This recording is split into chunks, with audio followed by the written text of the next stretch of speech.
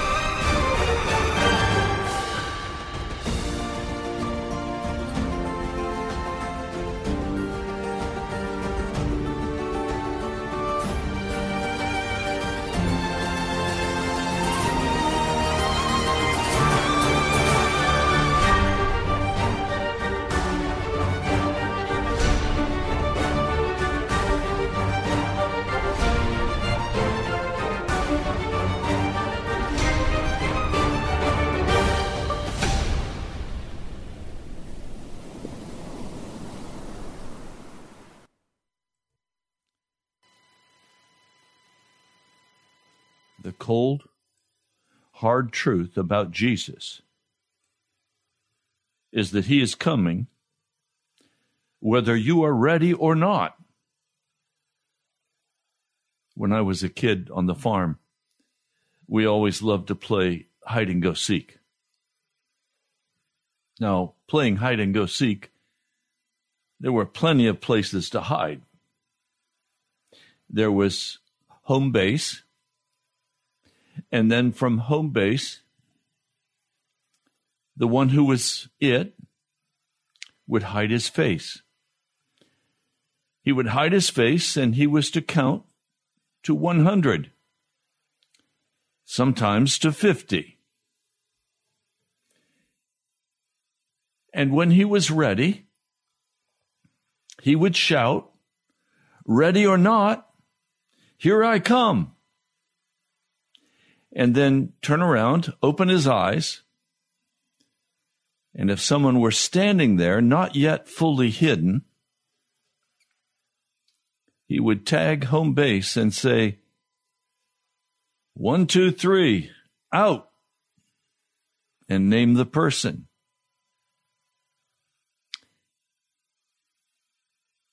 When Jesus comes, if you're not hidden in him, you will be called out. And there will be no opportunity to go hide again. Right now, the flowing mercy of Jesus is available for every one of us. His mercy, his kindness, his love is available to any one of us. But if we do not avail ourselves of this time and hide ourselves in Jesus, when he comes, you will be called out. There will be no favoritism. There will be no second chance. It's given unto every man to live one time and then face the judgment. A judgment is coming. So we need to talk today about what it means to hide yourself in Jesus. There is a great deal of false doctrine, of false teachings that sound very pleasant and very nice, but do not hide you. I want to share with you again a typically very short sermon by William J. Seymour, who was the pastor of the Azusa Street Revival. Now, he's very concentrated in this. I'm going to break down some of the things he says so that you will have a better understanding. This sermon was preached in January 1907. Now, what I want you to know is that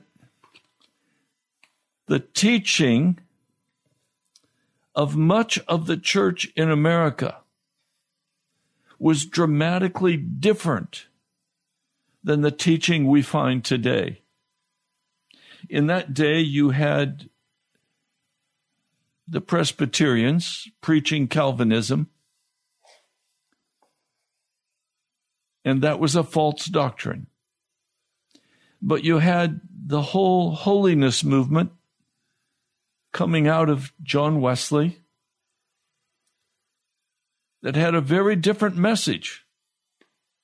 And this message resonated with the working people of America on their farms, in their communities, the soap makers, the seamstress, the washerwoman, the farmer.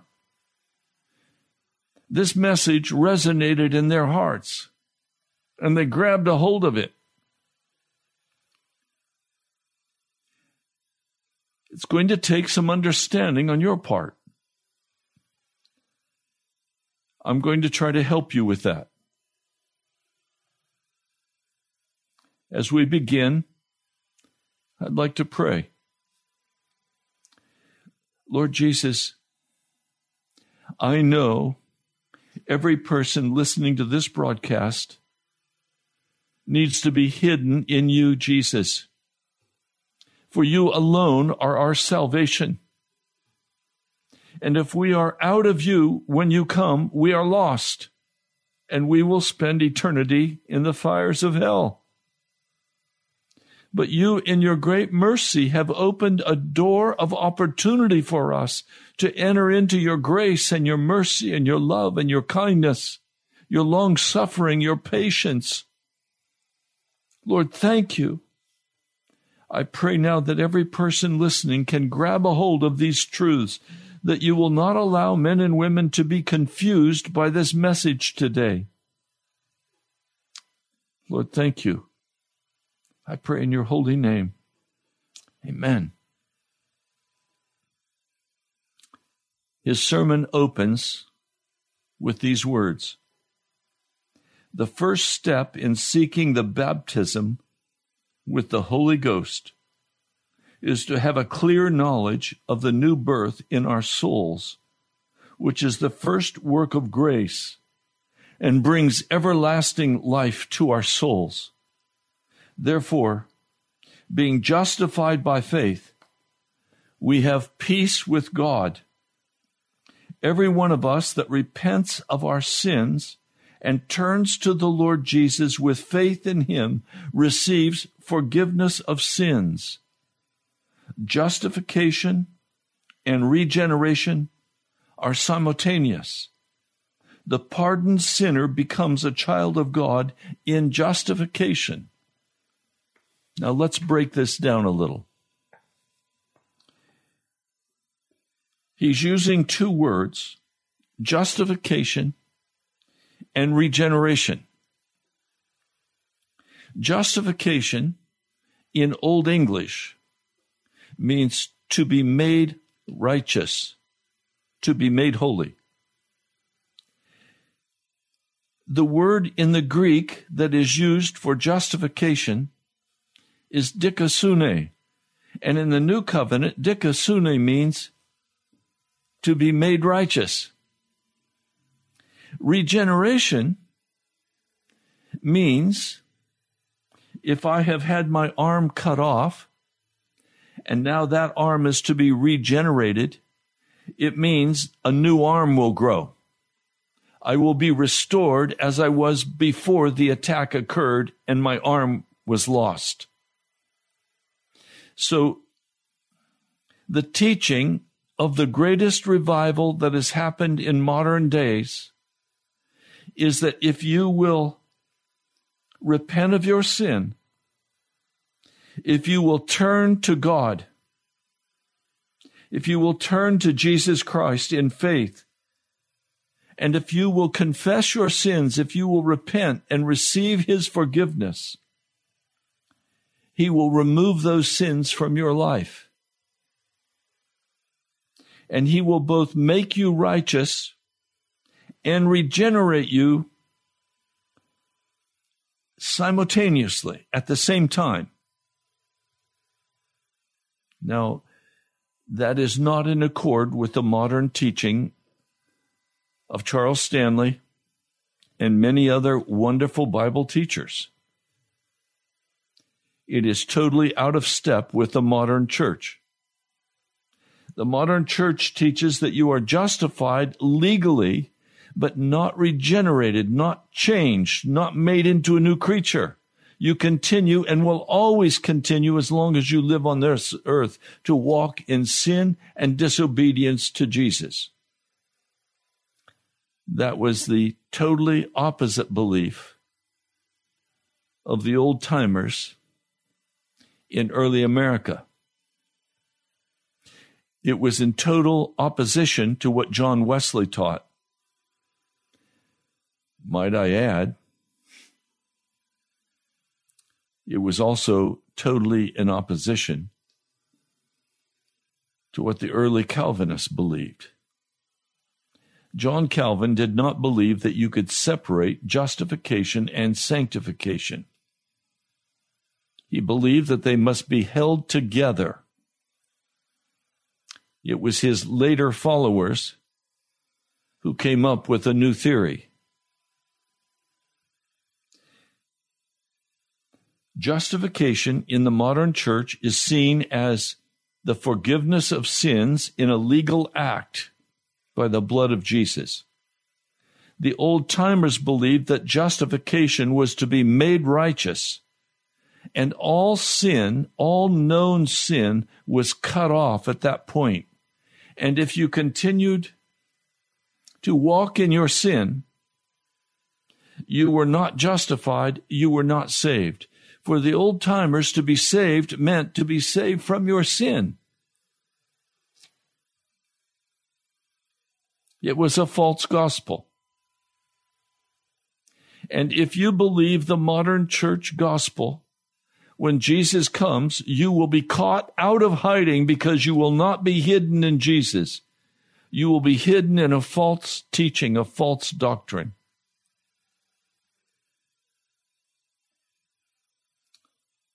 Now, the next step he goes to is to have a clear knowledge by the Holy Spirit of the second work of grace wrought in our hearts by the power of the blood, by the Holy Spirit. He quotes Hebrews 10:14 and 15. For by one offering he hath perfected forever them that are sanctified, whereof the Holy Ghost also is a witness to us. The Scripture also teaches, for both he that sanctify and they who are sanctified are all of one, for which case he is not ashamed to call them brethren. Hebrews 2, verse 11.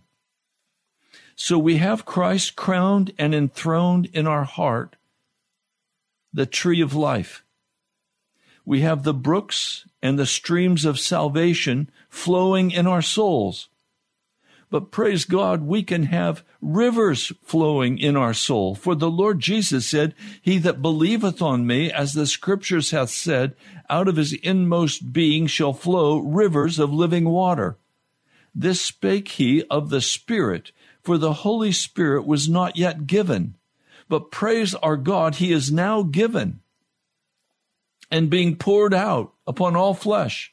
All races, nations, and tongues are receiving the baptism with the Holy Ghost and fire, according to the prophecy of Joel. Now, I'm not going to go on to the third step he gives until we go back and look at a couple of things that I don't really want to talk about. I was awakened in the night, and this was all I could look at. It filled my mind. It filled me with dread.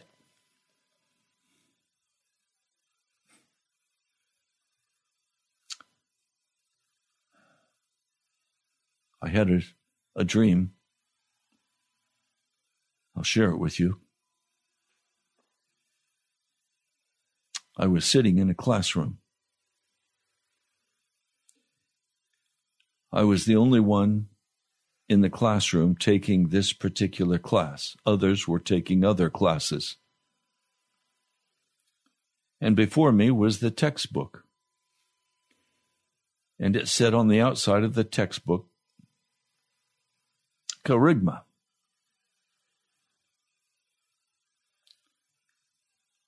I flipped through it. It seemed too much for me to handle because I was having, in my dream, car troubles.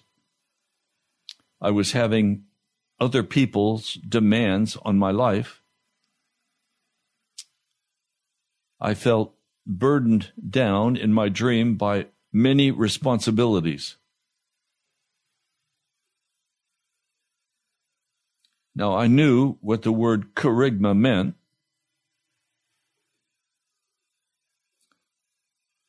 But as soon as I awakened, I immediately went to the studio and read material on the word kerygma.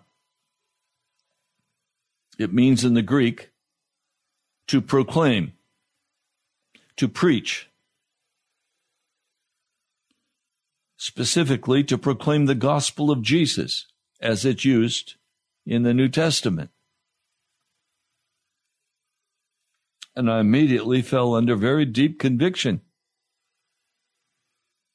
For I recognize that I have allowed interference in my life with my duty of kerygma. And I also recognize that I have been spectacularly unsuccessful in the preaching of the kerygma. And I began to cry out to the Lord. Now, in the midst of that crying out to the Lord, a friend called me and said, "Pastor, would you please pray with me? I need strength." And as soon as I began to pray for this precious soul, the Holy Spirit was poured out in power, in anointing. And I was able to pray with power for her.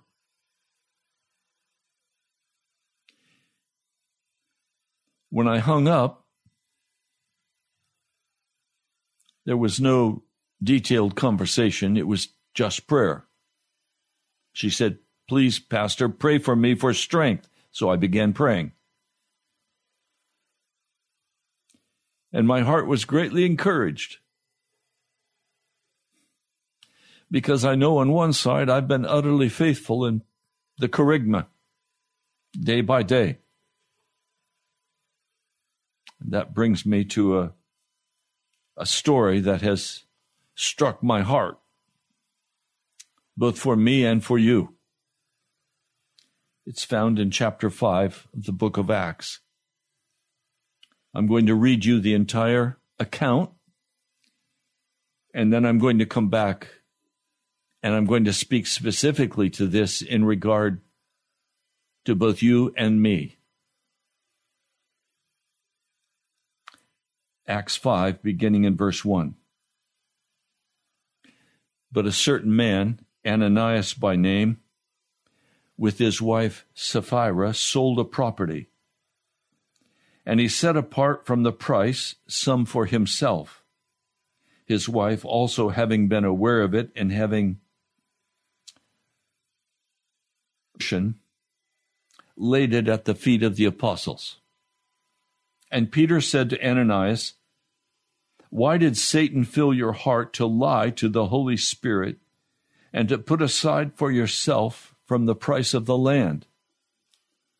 While remaining, was it not still yours? And after having been sold, was it not in your authority? Why did you conceive this deed in your heart? You did not lie to men, but to God." Then Ananias, hearing these words, having fallen down, breathed his last. And great fear came upon those hearing these things. And having risen, the younger men wrapped him up, and having carried him out, they buried him. Now there was an interval of about 3 hours, and his wife came in, not knowing the things having happened. Now Peter replied to her, "Tell me, if for so much you sold the place." And she said, "Yes, for so much." Then Peter said to her, "Why was it that you agreed together to test the Spirit of the Lord? Pay attention. The feet of the ones having buried your husband are at the door, and they will carry you out also." And she fell down immediately at his feet and breathed her last. And then the young men, having entered, found her dead, and having carried her out, they buried her by her husband. And so great fear came upon the whole church and upon all the ones having heard these things. Now, this is what terrifies me about this story. To tell the Holy Spirit, to tell Jesus one thing, and then to do something else. To hold back a certain portion for yourself. Let me be more specific. Lord Jesus, I give myself to you. Possess me, Jesus, fully, completely. I totally belong to you. Rule over my life. I trust you, Jesus. And so forth, we pray. But is that true?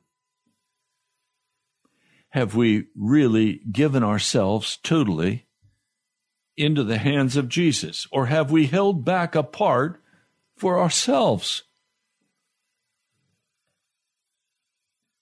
I fear that if Jesus were to come to the American church today in response to the cry for revival, that half the church would die. That half the church would die because, and I'm being very generous, I actually believe much more than half would die.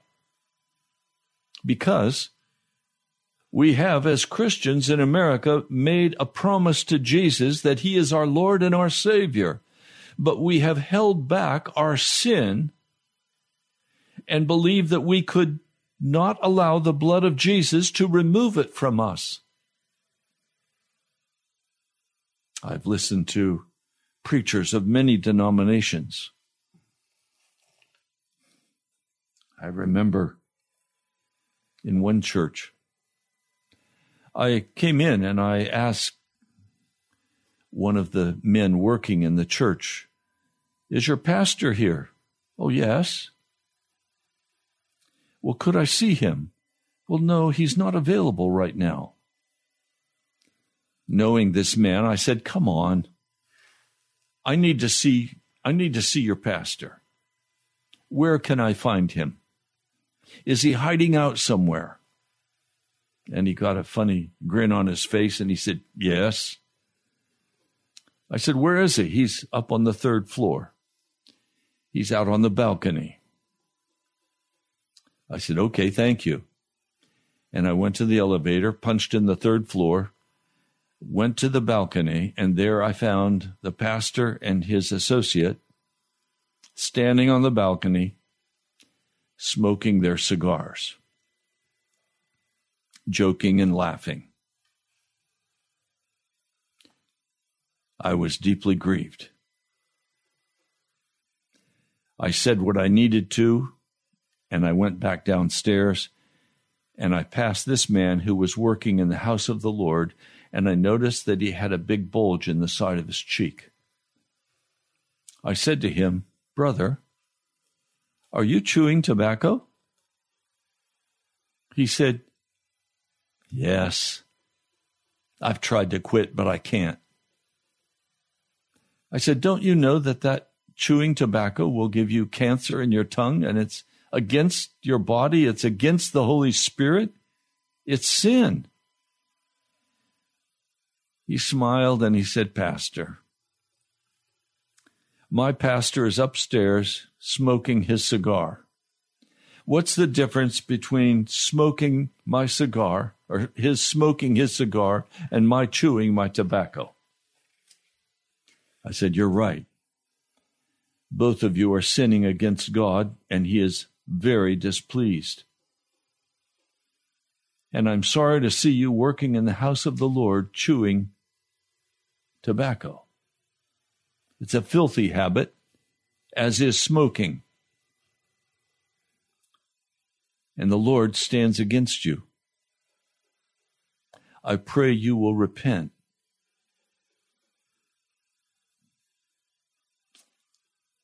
He said, "I'll try." And I left. They both have said they will serve Jesus Christ with all of their hearts, but they both have said, we reserve the smoking and the chewing for ourselves. We will not give that to Jesus. Another pastor I met as I was coming out of the bank. It was Friday afternoon. He said, "Hello, Ray. I'm headed to the movie. I want to watch one of those action flicks this afternoon. I'd usually do that," he said, "every Friday afternoon." I said, "Yes, I used to do that." He said, "Well, come and join me." I said, "I can't." "Well, why not? What do you have to do?" I said, "I have to go and prepare for Sunday. I have to have time in prayer and scripture. And if I go watch that movie with you, my heart will be so seared I will not be able to pray, maybe even until next week. And then what do I do on Sunday? He said, oh, Ray, no. Our sins are all forgiven. We stand in Jesus Christ. We belong to him. He doesn't care if we go to the action flicks. I said, brother, you are sinning against Jesus. The word was not well received. And frankly, I've never seen the man again.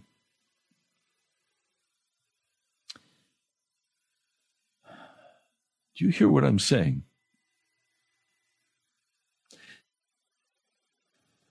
Hold back certain behavior that the Holy Spirit has spoken to you about,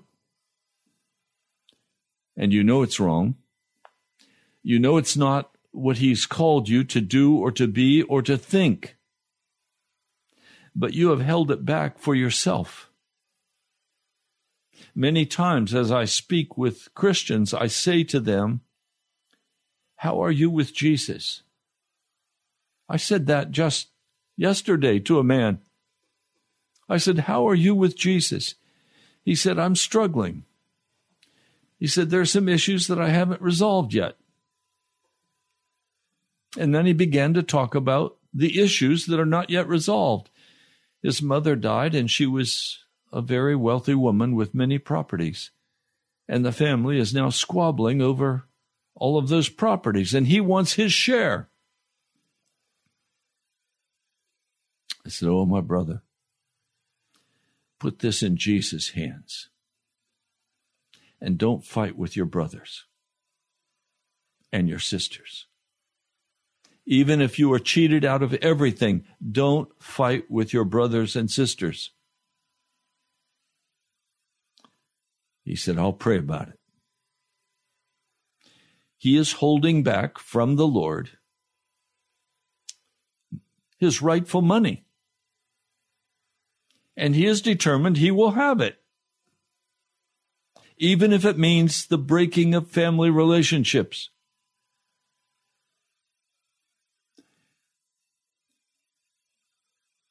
When I read to you about the early church, and I read to you about Azusa Street, the first step in seeking the baptism of the Holy Spirit is to be very clear that you have been born again, that you've been converted. If you're holding back on Jesus, you are in the same place as Ananias and Sapphira, and only because God is today much more distant from the church have you been allowed to live. If Jesus came in the fullness of the Holy Spirit, you would either have to be down on your face, weeping and repenting, or you would be dead. You would not survive it. If you still think you can walk in sin, you are a brother to Ananias and Sapphira. They thought they could walk and hold back from God that portion of money that they had committed. Have you not committed your life to Jesus Christ? Have you not said you will obey him? Have you not given him everything in your heart? Until you hold it back and you don't want to give it. And when you hold it back and you don't want to give it, you're an Ananias, you're Sapphira, and you're in danger. Now, the next step is to have a clear knowledge by the Holy Spirit of the second work of grace wrought in our hearts by the power of the blood of the Holy Ghost. I was with a man speaking to another man, and they were saying one to another, we don't believe in this foolishness of the second work of grace. I knew enough about both of their lives to know that they were not fully born again. They were just on the edge, calling themselves Christians, but still walking in known rebellion and sin. So, of course, they would not be willing to even look at the second work of grace. The second work of grace is spoken of in Scripture. Let me turn to it for you. In Romans, the 6th chapter, let me read verse 6 for you. Romans 6, verse 6. Knowing this, that our old man was crucified with him, so that the body of sin, that is, the old nature, the old man, may be destroyed, that we not hereafter serve sin. Now, the NIV softens it down, but in fact, the word in the Greek is destroyed. Now, it's interesting to me that in the Greek, there are a number of words that could be used other than to destroy. But in the New Testament, the sin nature is only dealt with in terms of total destruction. Crucified, stripping off, Colossians 2:11. Put off, Colossians 3:9. The Scripture never uses any term that implies or states suppression of the old man. And yet the modern church teaches that you must work hard to suppress the old man, but you're never going to be successful. He's always going to rise up, and you're always going to give in. That's a lie. It's false doctrine. The Scripture never uses a word for holding down, even though that word is in the Greek. For holding, to withstand, to bind. None of these terms or any other is used in the New Testament for dealing with sin. The only word used for sin in the New Testament is that it must be destroyed. The old man must be destroyed. He must be at a total end. And so, the second work of grace is not simultaneous with the new birth, although it could be. But usually it is not. John Wesley said that in his experience he had not seen it. I agree. In my experience, it comes at a crisis point where finally we come to terms with that old man nature in us, not giving into it, not walking in sin, but fighting with it, bloody battles with it. Jesus was very clear that none of us have been tempted beyond what we can bear, and that with every temptation, there is an avenue of escape. So literally, in the New Testament, amputation is the way we deal with sin. Jesus said, if your hand causes you to sin, cut it off. If your eye causes you to sin, pluck it out. In other words, Jesus' only method for dealing with sin was not psychotherapy. It was not counseling. He said, cut it off. It was amputation. And then when we come to the writings of Paul and of the Apostle John, likewise, they only know one way to deal with sin, and that is to cut it off, to remove it. If you look at John, the 15th chapter, Jesus says that the Father is the gardener, that he himself is the vine, and we are the branches. And if a branch becomes blighted, there is only one answer. The Father prunes. He cuts it off. He removes it from the vine. You cannot remove blight by spraying it.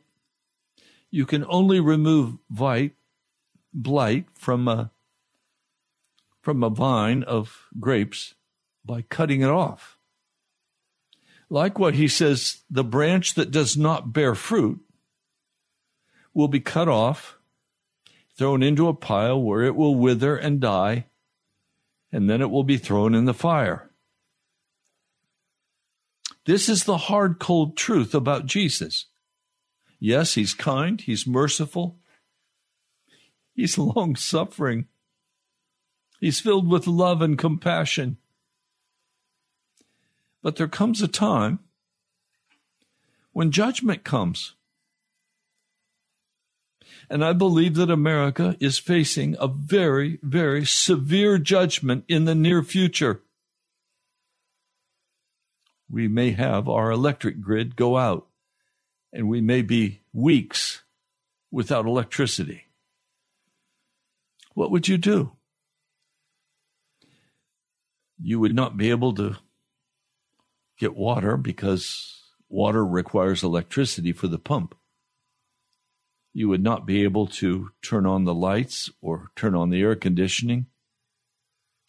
That requires electricity. If our grid goes out and it were out for a year, they say 90% of the population would be dead by the end of the year. This is a very frightening, terrifying possibility. An EMP attack by North Korea would take out our grid. China could take out our grid, our electric grid. Can you imagine living through the summer, not being able to drive your car because you could not get any gasoline because there's no electricity for the gas pump? Can you imagine what you would do for food when food could not be delivered because there was no gasoline? I mean, we're facing also the very strong possibility of a total meltdown of our economy, of the destruction of our dollar. What would you do? Have you put aside food and water? Are you ready if such a thing were to happen? Oh, please. I don't say these things to frighten you. But if you're not hidden in Jesus Christ, you will not survive.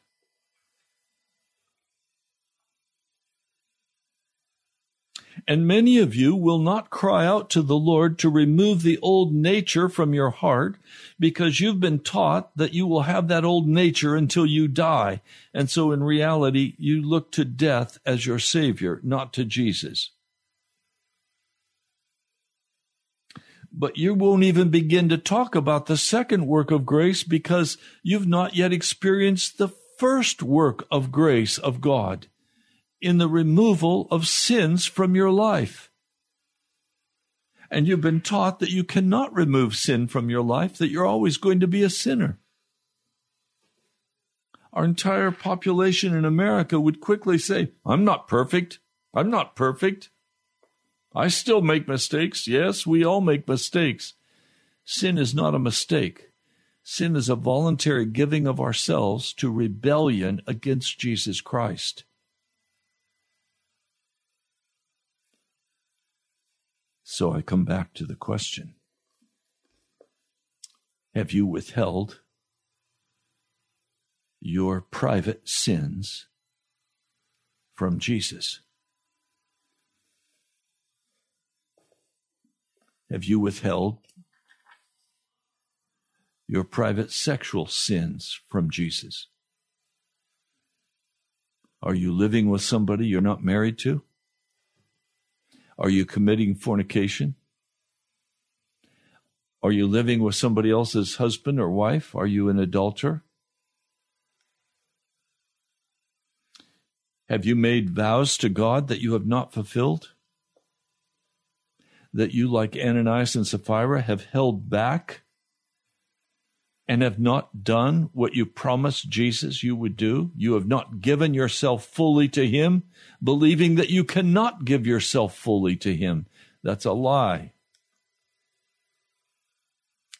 It's a comfortable lie because it means you can continue to walk in the lust of your heart and still consider yourself to be saved, but you're not.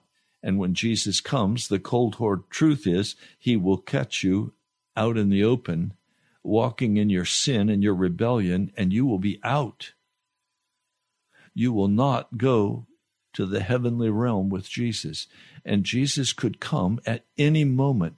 There is nothing, there is no prophecy, there is nothing that must happen.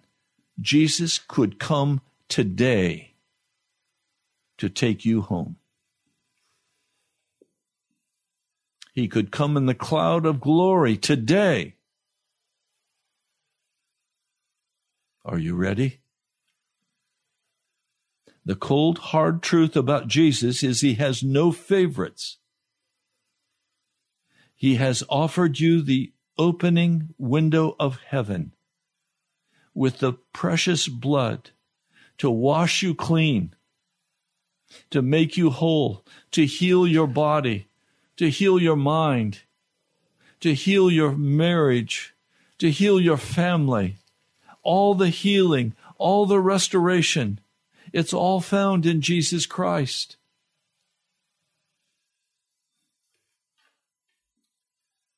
Now, how do we even begin to talk about the baptism of the Holy Spirit when the baptism of the Holy Spirit is only for those who have been fully converted and who have left the sin and who walk clean before God and who now have had the old man of sin removed from their hearts?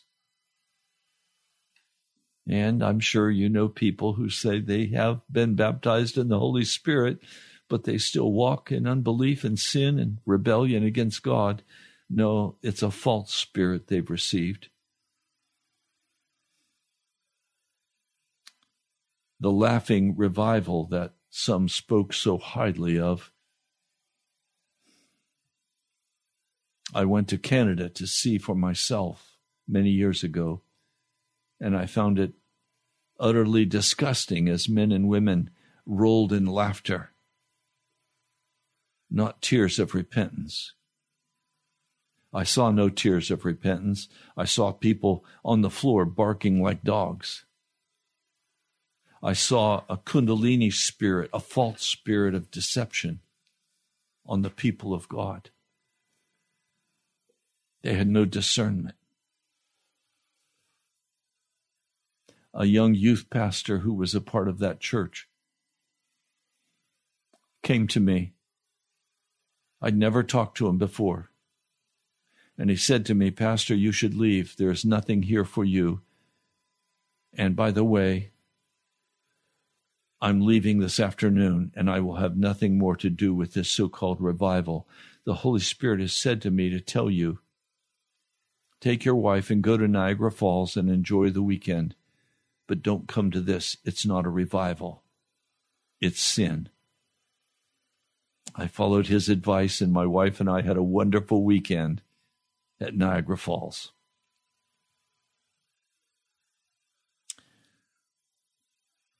How do I talk to you about the baptism of the Holy Spirit? Yesterday's broadcast was about the baptism, and it had the smallest number of people listen to it of almost any broadcast I've done recently. Why? Because people have not even taken the first step, let alone the second, and they're not ready for the third. We pray for revival, but we have not met even the beginning conditions for revival. My heart is aching for the church in America, for you. Oh Lord, I have preached the kerygma today of your word. And I pray, Almighty King, that every person listening who is playing Ananias and Sapphira's game will be deeply convicted and give up everything that is unclean and everything that you have touched and said, let it go. That they will not hold back, Lord Jesus, that you will have your way. Mighty God, please come with mercy and compassion and convict your people of their sin. Let a spirit of prayer come upon the church, a spirit of confession of sin, a spirit of utterly giving over to you everything in our hearts. Lord, thank you. I pray in your holy name. Amen. This is a faith broadcast. Thank each one of you who contributes to help keep this broadcast on the air. Without your help, as brought forward by the Holy Spirit, I would not be on the air. I pray that as you get right with Jesus, your pocketbook will be converted also, and that you will give generously. This broadcast needs to go out over this city. It's a lone call. You can write to me at the National Prayer Chapel, Post Office Box 2346, Woodbridge, Virginia, 22195. Again, it's the National Prayer Chapel, Post Office Box 2346, Woodbridge, Virginia, 22195. You can also go to our webpage. I check it every day. Click on the upper right-hand corner and you can give online. And a big thank you to those of you who also cover the cost of giving online. But I appreciate all of you. I treasure you. Gloria, you give me such courage. Leslie, Bob, Tom, I could name many, many more. Jose, Gino, Bertha. Lord, thank you for these brothers and sisters who walk with me. I love you all. I wish I could meet each one of you. I'd love to sit down and talk with you about Jesus. Maybe someday soon we can do that. God bless you, my brother, my sister. Let Jesus deal with your heart today. Don't be an Ananias and Sapphira. Don't test the Lord. God bless you. I'll talk to you soon.